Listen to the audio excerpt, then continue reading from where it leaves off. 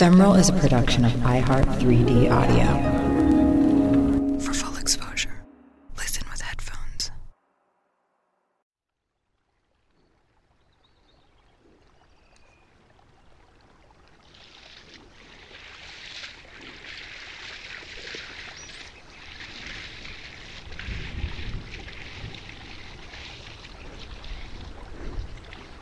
This is the sound of the American bison.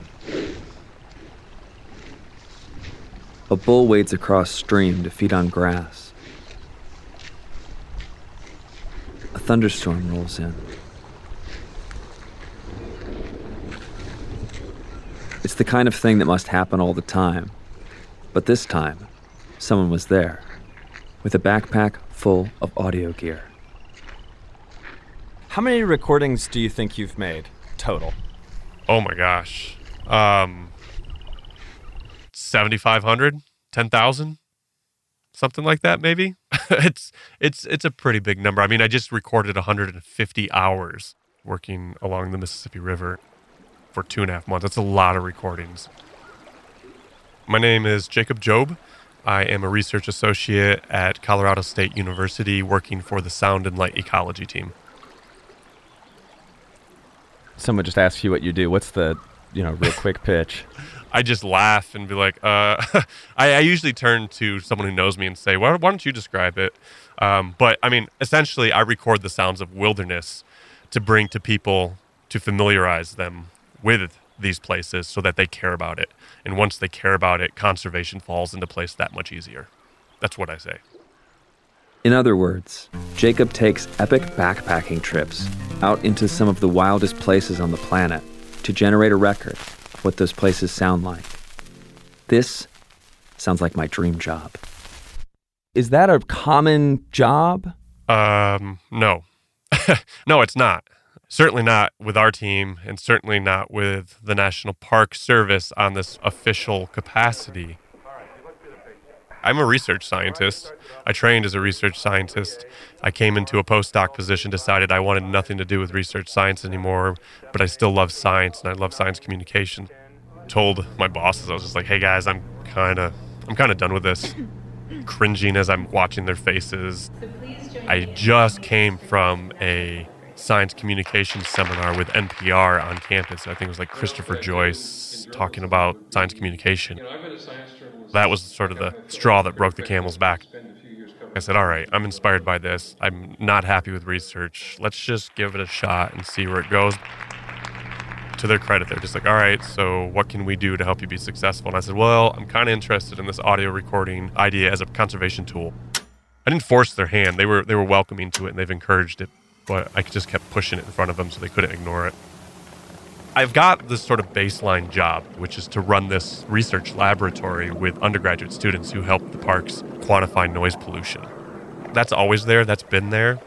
All of this other stuff I do on the side, this recording stuff, when I can make time for it, I do it after hours. And they've slowly allowed me to incorporate it more and more into my main job. I think I just have better use working with the public and sort of conveying what all those wonderful scientists do to the public, so we have greater scientific literacy. I start this position in March of 2014. In May of 2014, I'm going to Hawaii to work at a National Geographic BioBlitz event. A bunch of scientists and citizens convene on Hawaii Volcanoes National Park, and the idea is just to document as much biodiversity as they can find in the park. Morning 2, I recorded a dawn chorus where the birds wake up, the world wakes up as the sun comes up.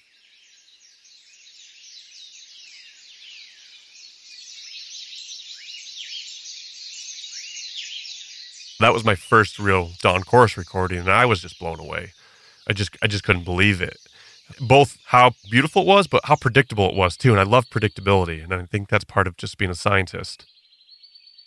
I started working in Rocky Mountain National Park, set up a project with Yellowstone National Park. I worked in Sequoia and Kings Canyon for almost 2 years. And then Lewis and Clark National Historical Park up in Oregon. Been to Mesa Verde. Then I've gone down to Central America and Costa Rica and Mexico. I just spent 2.5 months on the road recording the sounds of bird migration and the stories of people living alongside those birds from basically the mouth of the Mississippi all the way up to the headwaters in northern Minnesota. Working in Rocky Mountain National Park helped widen the focus of the project. The project there was to record all of the songbirds. So we have this library of the songbirds that call that park home during the spring and summer in anticipation of climate change and the impact it's going to have on the park. Some species are going to be doing well in climate change in the park. Some new species will arrive, but we're going to lose some species as well. The park won't be suitable habitat anymore. Realized I was missing the forest through the trees, and what we're really talking about when we're talking about climate change is sort of this whole change to the ecosystem and how that ecosystem sounds. So I started focusing on entire sound events in the park. Thunderstorms and the elk rut, dawn choruses and amphibian choruses at night. That's when I really started to go to all the depths of the park. High elevation tundra, low elevation lakes, rivers, streams, ponds, beaver ponds, you name it. And most of the time I'm completely off trail trying to avoid people as much as possible because people make noise and noise isn't good for my recordings. From inception to execution, this work is a mix of serendipity and rigorous planning. It starts with pitching an idea to a park. Sometimes the parks have heard about the work I've done and they ask me. You show up at a park, you get your bearings straight the first day where you're going to sleep in a tent on the ground. More than likely, sometimes you get a bunkhouse. You're there for X number of days, hiking 2, 3, 4, 5 miles, all the way up to 20 miles in a day just to get to some of these places that are your objective. So I want to go record a high elevation tundra thunderstorm.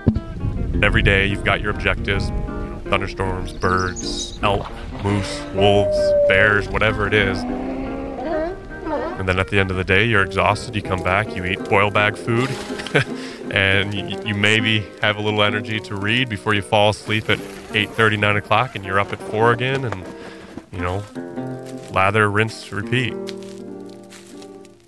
What's your longest trip look like? Well, 2.5 months, just finished with that. The normal type project for the Park Service, my longest trip was, I think it was 11 days, 10 days. We ended up stalking bighorn sheep up Mount Whitney in California in the Sierra.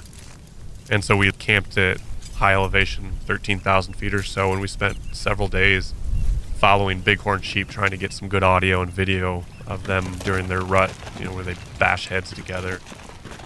That was a long trip. You have to get up there first, and then you have to find them, and then you have to actually get good audio. I've got a day pack. It's got a lot of water. It's got some trail food, some of the essentials. I have 2 setups I carry with me. One of them is a parabolic dish. The ones that they use at sporting events, Exactly. right? Exactly. The sideline of a football game or something. So you can bring into focus the sound of a big hit or a quarterback yelling a cadence or something. So it really focuses on capturing what I call cameo recordings of individual organisms. A bird it can really bring into focus right there in your ear, or a distant wolf. Some individual. I also have my soundscape set up. It records in stereo, but it's sort of constructed like a human head. 2 ears or microphones. It's asymmetrical. One of them's sort of more forward-facing than the other. One's higher up than the other. It allows you to put on headphones and pinpoint with your eyes closed the location of every sound you hear around you. It reproduces the 3D soundscape around you. And then I got 100 feet of XLR cable, and so I don't know, 20, 25, 30 pounds at any given time. You can be as quiet as you want in the outdoors, but if you're sitting there, things are going to notice, and they're going to act differently. So what I do is set that microphone up, and then I retreat as far as I can, so 50 feet away with that XLR cord, and I'll hide behind a tree, or I'll lay on the ground and just be as still as can be. and allow everything to happen as naturally as possible. I've probably gone out with an assistant 3 or 4 times. I prefer to be by myself just because it's that much harder to coordinate everything and be quiet when you've got multiple people. I try to describe it as if you're on a hunt. You're moving slowly, intentionally. You're not wasting any energy. You're avoiding walking through noisy areas. You're not talking. That's a given. And when you do move, you're using less of your small joints and more of your big joints. And what I mean by that is you're rotating at your hips or your back rather than your neck or your leg. If you're going to move from side to side to grab something, you're not just throwing your arm out to the side. You're kind of moving like a chameleon.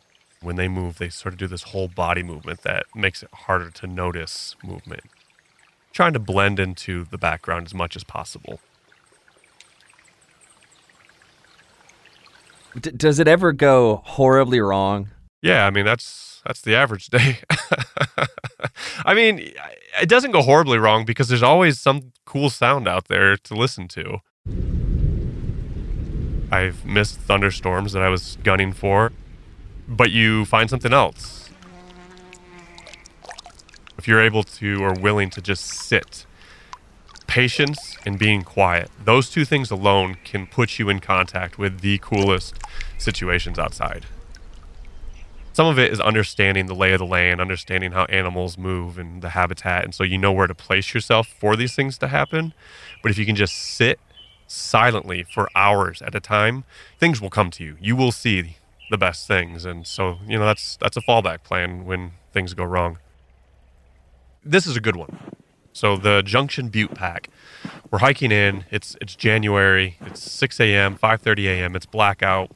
We're going to record these wolves. I've got my equipment all set up. It's on my shoulder, 50 feet of XLR cord before I learned how to properly manage XLR cord. The wolves start howling, and so I threw down the tripod, and I tried to unravel the cords, and they were knotted up. And so, there's all this noise, and then they stop howling before I even get still. And I'm just, bummed out big time. I did have 2 people with me that time. I motioned them to just sit in the snow, and hopefully it was going to happen again. I've got the headphones on. I'm monitoring. I can hear the snow falling around us. And all of a sudden I hear the crunch of footprints in the snow around us, close enough to where I know they're within 20, 30 yards. And I hear just this little yip. The coyotes in that area had woken up, and they all went off in this 3-dog chorus. Totally unexpected. Didn't know they were there. Got this most incredible recording, coyotes waking up in Yellowstone.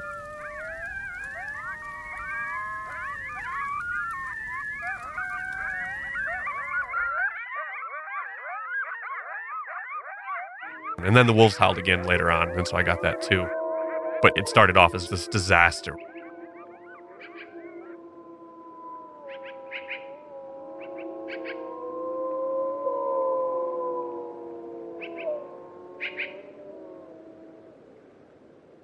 One of the perks of the job, Jacob encounters what few humans will ever experience firsthand.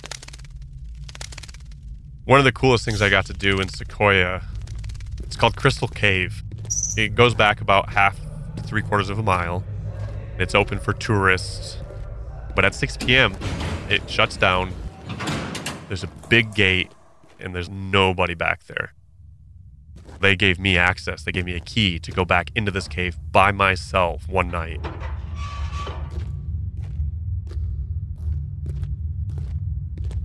Being back under the earth that far back, completely dark. There's no light, not that I can detect. Very few people, I bet, get to experience that.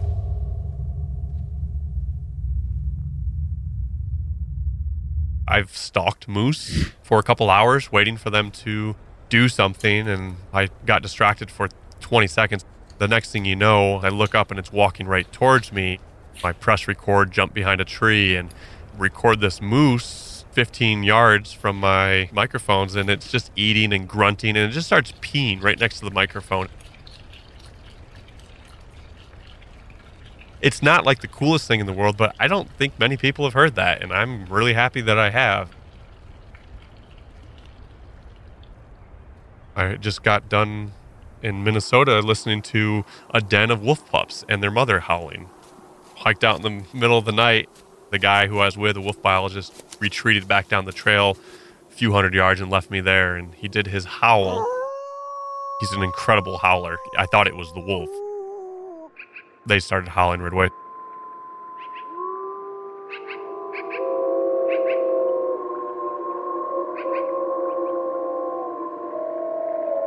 I'm sure you've gotten asked this before. Do you have a favorite sound?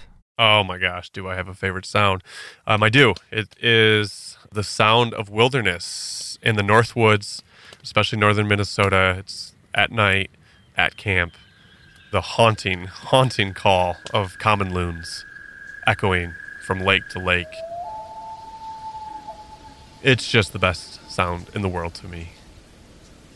When I first heard them, I was fishing with my dad in northern Michigan. Since then, I've taken several trips into the North Woods, Michigan, Minnesota, searching for that sound and that experience.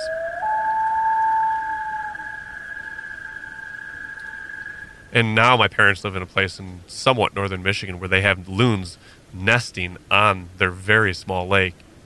So I love going to the house there and hearing that. It's just one of my favorite places to be.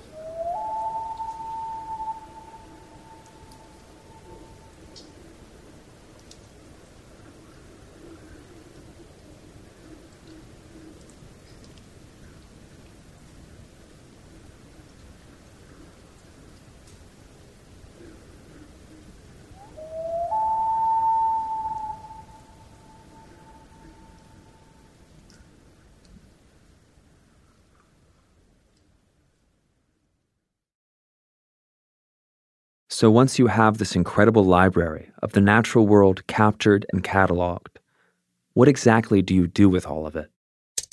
I think online, in sort of a library like SoundCloud, is one of the worst places it can go. That being said, Jacob's SoundCloud is amazing. He has his sights set on more participatory mediums. So what I do is I work with the parks and create either interactive exhibits. You can go to Sequoia and Kings Canyon. They just opened up this rotating permanent exhibit that goes through all their visitor centers, and you stand under these like sound domes, parabolic dish above your head, and you can watch this film we put together. It's completely non-narrated. It's the soundscapes of Sequoia and Kings Canyon, and there's accompanying video. And it's just this immersive experience. It should, when you're done with it, just blow your mind about what opportunity exists out in the park. That's one way to get people's imagination going and get them excited about the park. We put together a story map. So essentially, we followed a trail that exists in the park. It starts in the foothills, about 1,200 feet, and then it goes all the way up to Alpine Zone, up to 14,000 feet. And we recorded the sounds, all types of sounds, animal, water, wind, thunder, whatever, all the way along this trail through these different ecosystems. The visitors can put on the headphones and explore this map and listen to these sounds, and there's accompanying text that interprets the sounds and what they mean and give people a better understanding of what they're experiencing when they experience it in the park. Yellowstone and Rocky Mountain National Park and Sequoia and Kings Canyon all have sound libraries where every recording I've ever made in those parks, they're on there for people to just listen to.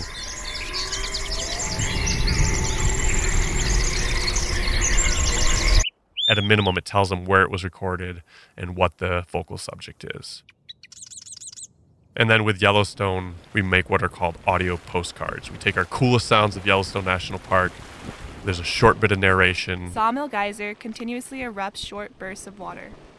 But not too much, just enough to let people know what the scene is, what's going on.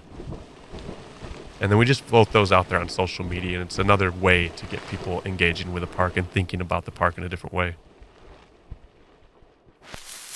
The hope is they become advocates or stewards of that place.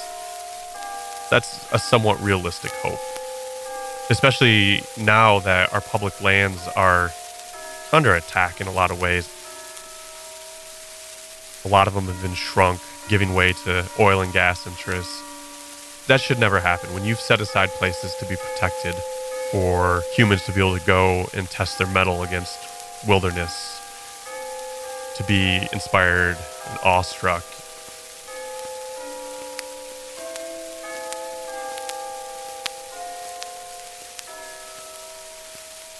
I'm an advocate of preservation. So there's conservation and preservation. I would love if we could protect some places where humans can't go. I don't need a place to exist for my enjoyment. I would like it just to exist for the fact that it supports life for other organisms that I don't need to be a part of. But if I can get people just to care about conservation of our already protected places, that's great. If I can get people to think about their impact on natural places when they're out there, so if they can be quieter, if they're not revving their engine, if they're not yelling, they're not playing music, if they can just think about experiencing the outdoors in a more natural way, that's a huge win for me. Perhaps these soundscapes tap something deep within us, a time before. But the pristine place evoked is in some ways only a fantasy. Wilderness doesn't exist. It does as a talking point, it's great, but noise pollution has completely removed wilderness from this planet. It's hard to go longer than 10, 15 minutes without a jet flying over, like the kind you take on vacation. I think you're anywhere in Colorado or most any place any further than 17 miles from a road, and that seems like a long way, but these low-frequency engine sounds, they travel forever, especially when you get in these canyons. Generators, oil and gas, the sound of drilling or pumping or post-production. I mean, just low-frequency noise, the sound of human advancement. It's everywhere, and it's almost impossible to escape for any period of time. I love solitude. I love silence. I hate noise pollution. There's a very real thing that people love the din of city life, and part of that is the energy and the noise that comes along with it. There are cool urban sounds for sure, but if I had the choice to get rid of them all, if we could somehow make society quieter, I'd do it in a heartbeat. I wouldn't miss any of it. We could do a better job of getting rid of the unnecessary noise pollution. Vehicles that are overly loud, motorcycles without mufflers. I mean, stuff that's just not necessary, and it's just a way for people to peacock their way around the world. For now, freedom from pollution is only ever temporary. Are there any places left untouched by human noise? Bad news. They've all been touched by human sounds. It's just a matter of how long you can go between noise pollution events.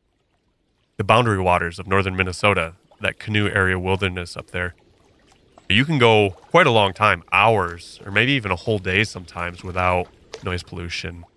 That's really special. But like Rocky Mountain National Park, you think it's this wilderness area, and you can be in some of the more popular parts of that park, and you can't go more than 15 seconds. And you certainly can't go during rush hour, both morning and evening, more than a minute and a half to 2 minutes without an overflight, a jet landing into Denver International Airport. You know, the desert is a great place to find silence sometimes. But again, overflights will get you eventually. It's just incredibly rare. And the fact that I'm telling you this will probably alert you to this for the rest of your life. So I'm apologizing right now. The more you start to pay attention, the more you realize everything we think is this grand outdoor experience is manipulated, controlled, touched by the human hands. It's almost as far away from that wilderness experience as being in a city park in some ways. I mean, I can be around grizzly bears and wolves, and you don't see that in a city park, and that's a very real thing that can put you in a lot of danger quickly, but there are still elements that are completely missing from that wilderness experience, and you can't ignore that. Like climate change, dehabitation, and other symptoms of human advancement, noise pollution alters the behavior of wildlife. Imagine going on a date with somebody to a bar. First date, You're trying to communicate some information to them, but the bar is so loud. What do? You talk louder. You move closer. You maybe move to a different, quieter part of the bar. You talk during gaps in the noise. You gesticulate more. You do all these adjustments to make yourself heard. Well, the birds are the same. Birds avoid singing in the noisiest places, which can be hard. If you're in the middle of a city, it all may be noisy. They also adjust their songs so they're in a different frequency level that is not being overlapped with urban noise. In the marine world, fish, whales, dolphins, there's evidence to suggest that shipping lanes, the Navy, sonar causes these animals to display these behavioral adjustments, avoid areas altogether, and sometimes even beach themselves because of noise pollution. It's so loud. Insects, we see insects responding to noise pollution, some mammal species. Amphibians, we see a response across the board of vertebrates and in some invertebrates. As the world changes, the moments frozen in these recordings reflect less and less the character of our planet. They become remembrances. What did this place used to sound like? All of my work in Rocky is based on the idea that these species are going to shift their ranges. And so new species will show up, species will be lost completely. The soundscape, because of the birds, and maybe amphibians disappearing. And pika, these little adorable little rabbit rodents at the top of mountains. They can only go so high up in elevation before they run out of mountain and they can't exist anymore. That's going to happen. Certainly I don't see any trajectory where that doesn't happen because of where we're going with climate change. As far as like development, you know, every time I go to my parents' house, there's another house built on the lake and that gets a little bit louder. In national parks, we do a pretty good job of protecting and thinking about soundscapes, but you know, there are construction projects or new trails that get put in and that puts people in new places, and that changes the soundscape for sure.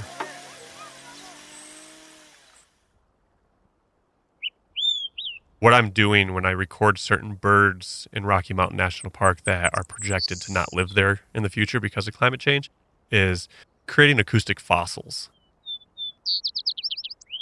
The moment in time that was captured that will never happen in the same way again. It's no different in some ways than finding a fossil dinosaur bone. It's evidence of something that used to be there. It's important to capture that now as a record of what once was.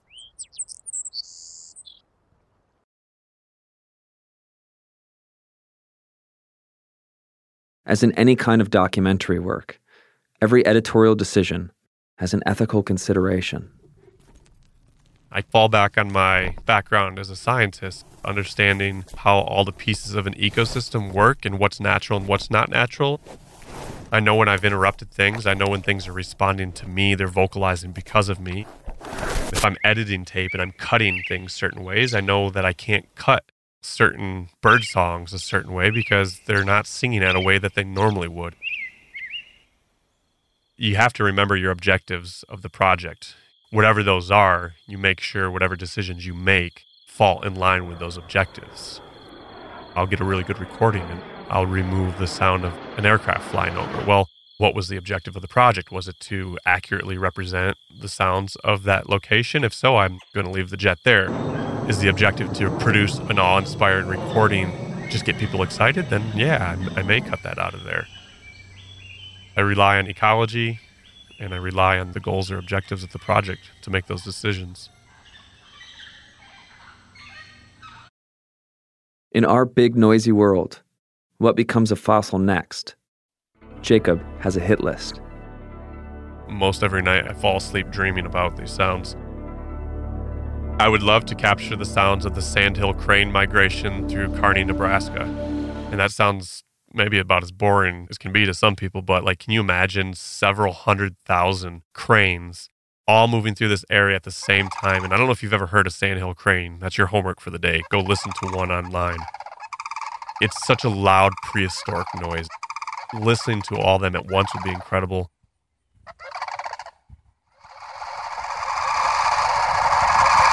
More and more, I find myself focusing less on individuals or organisms rather than ecosystems and places. I would love to go to Grand Staircase Escalante and the Coyote Bridge Natural Area and record a dawn course there just to advocate for those places that are under threat. My dream, my absolute dream right now, and I'm tossing around how do I approach this, is to get up to the Arctic National Wildlife Refuge. Hearing the sound of Arctic wolves and seabirds and sea ducks and shorebirds. As close as to wilderness as we have in this country. There was a rider in the 2017 tax bill that opened up ANWR for oil and gas exploration. I want to get up there and record the sounds of that place before that's happened, because that's not a place that will recover, period. One of the things that is so chilling and horrifying to me is that you never get it back. You can't, there's no rewind. You never get that thing ever again. 100% true. And I think this is where our science education fails us in grade school and high school. We don't instill upon people the fragility of places like this and moments like that. And we make it about facts and numbers and things that they have to learn, but we don't really inspire awe and wonder. So a place like ANWR, if you were to go in there and put in roads and start drilling, you're disrupting so many systems and processes and animals and plants. And because the tundra is so slow growing, the growing season, and I almost scoff to say growing season, although it's getting longer, believe it or not. I guess you don't have to believe it or not. Climate change is happening. It's so short that for that place to overcome that damage, it would take tens of thousands of years, if ever. If I could push a button right now to preserve this place, to lock it as totally protected, but humans never get to go, and that includes myself, I would absolutely do it in a heartbeat, just because it exists, and it doesn't have to exist for us. It can just exist for the sake of existing. When you consider all of humanity's threats stacked against the natural world, it can feel insurmountable, hopeless. The work of groups like the Sound and Light Ecology Team help keep things in perspective.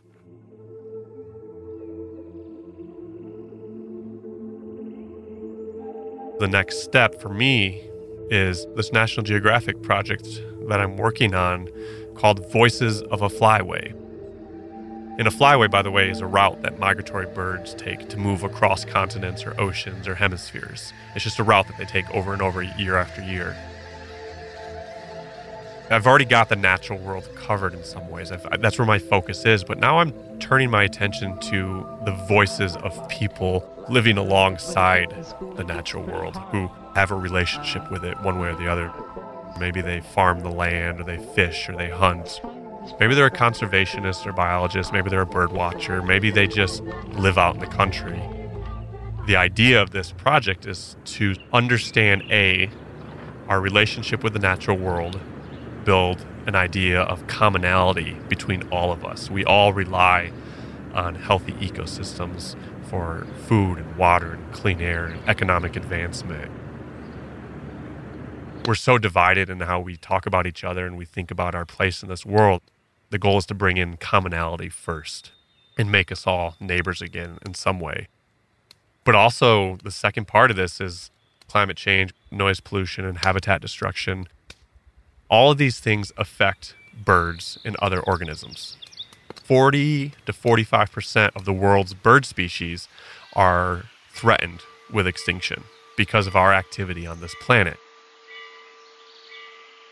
And that doesn't really connect well with people.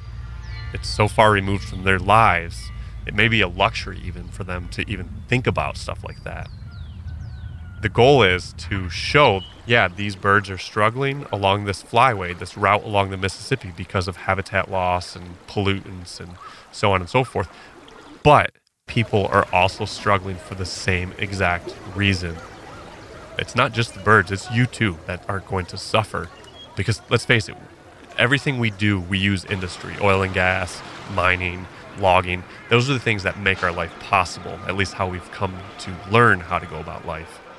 They're not going anywhere, and I don't want them to go anywhere, but I do want them to go about their business in a way that is as sustainable as possible and preserves or protects the surrounding area so that the birds can have the best chance for a future as possible, but so can people. The biggest component and through line of Jacob's work is just getting people to listen.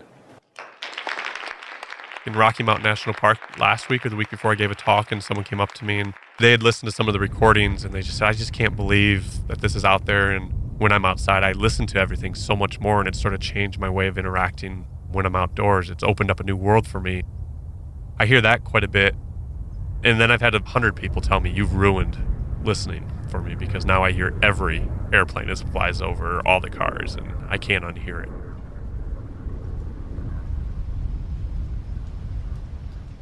The only time in my life where I'm truly mindful and truly present in the moment is when I'm listening outside.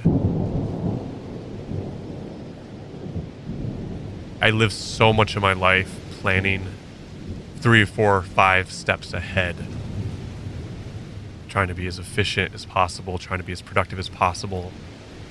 That prevents you from living in a moment.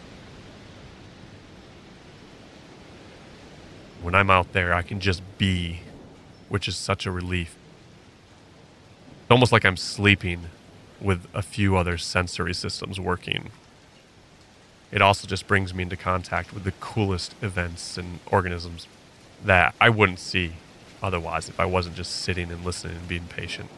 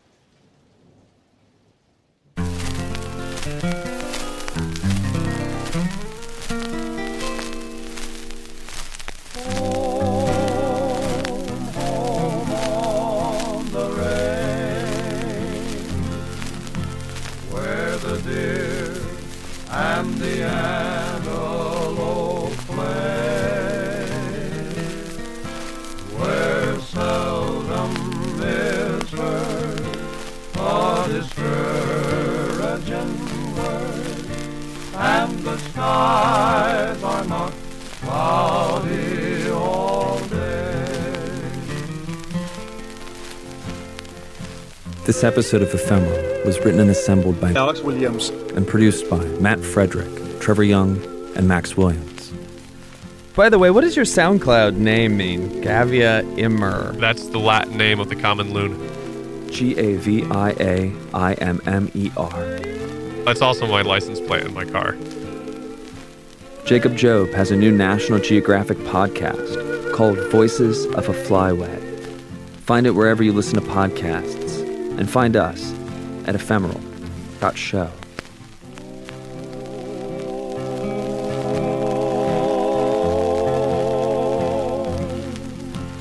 Where the deer and the antelope play,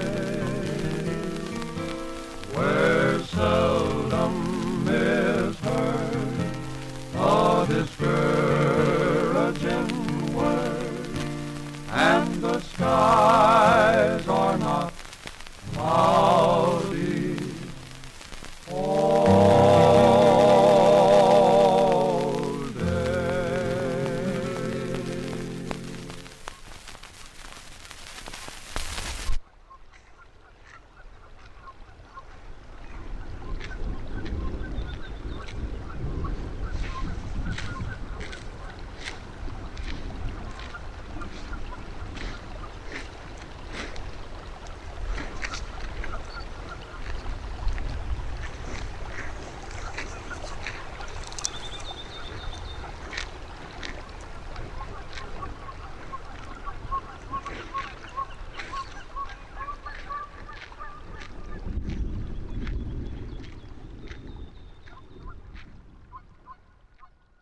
Next time on Ephemeral. Alice Guy Blaché was the first female film director. The Lumiere brothers projected their first motion picture in 1895, and she starred in 1896. It's been hard for people looking through 20th century eyes or 21st century eyes to see her as a person. Et vous ne m'avez pas maquillée. If you say she directed 1,000 films, you're really taking her out of context. But she did everything, the scenes, the costumes, and the first actual story film in a minute. Wow, how did anybody ever do that? Well, she started in the beginning. Support Ephemeral by recommending an episode, leaving a review, or dropping us a line at Ephemeral Show. For more podcasts from iHeartRadio, visit the iHeartRadio app, Apple Podcasts, or wherever you listen to your favorite shows.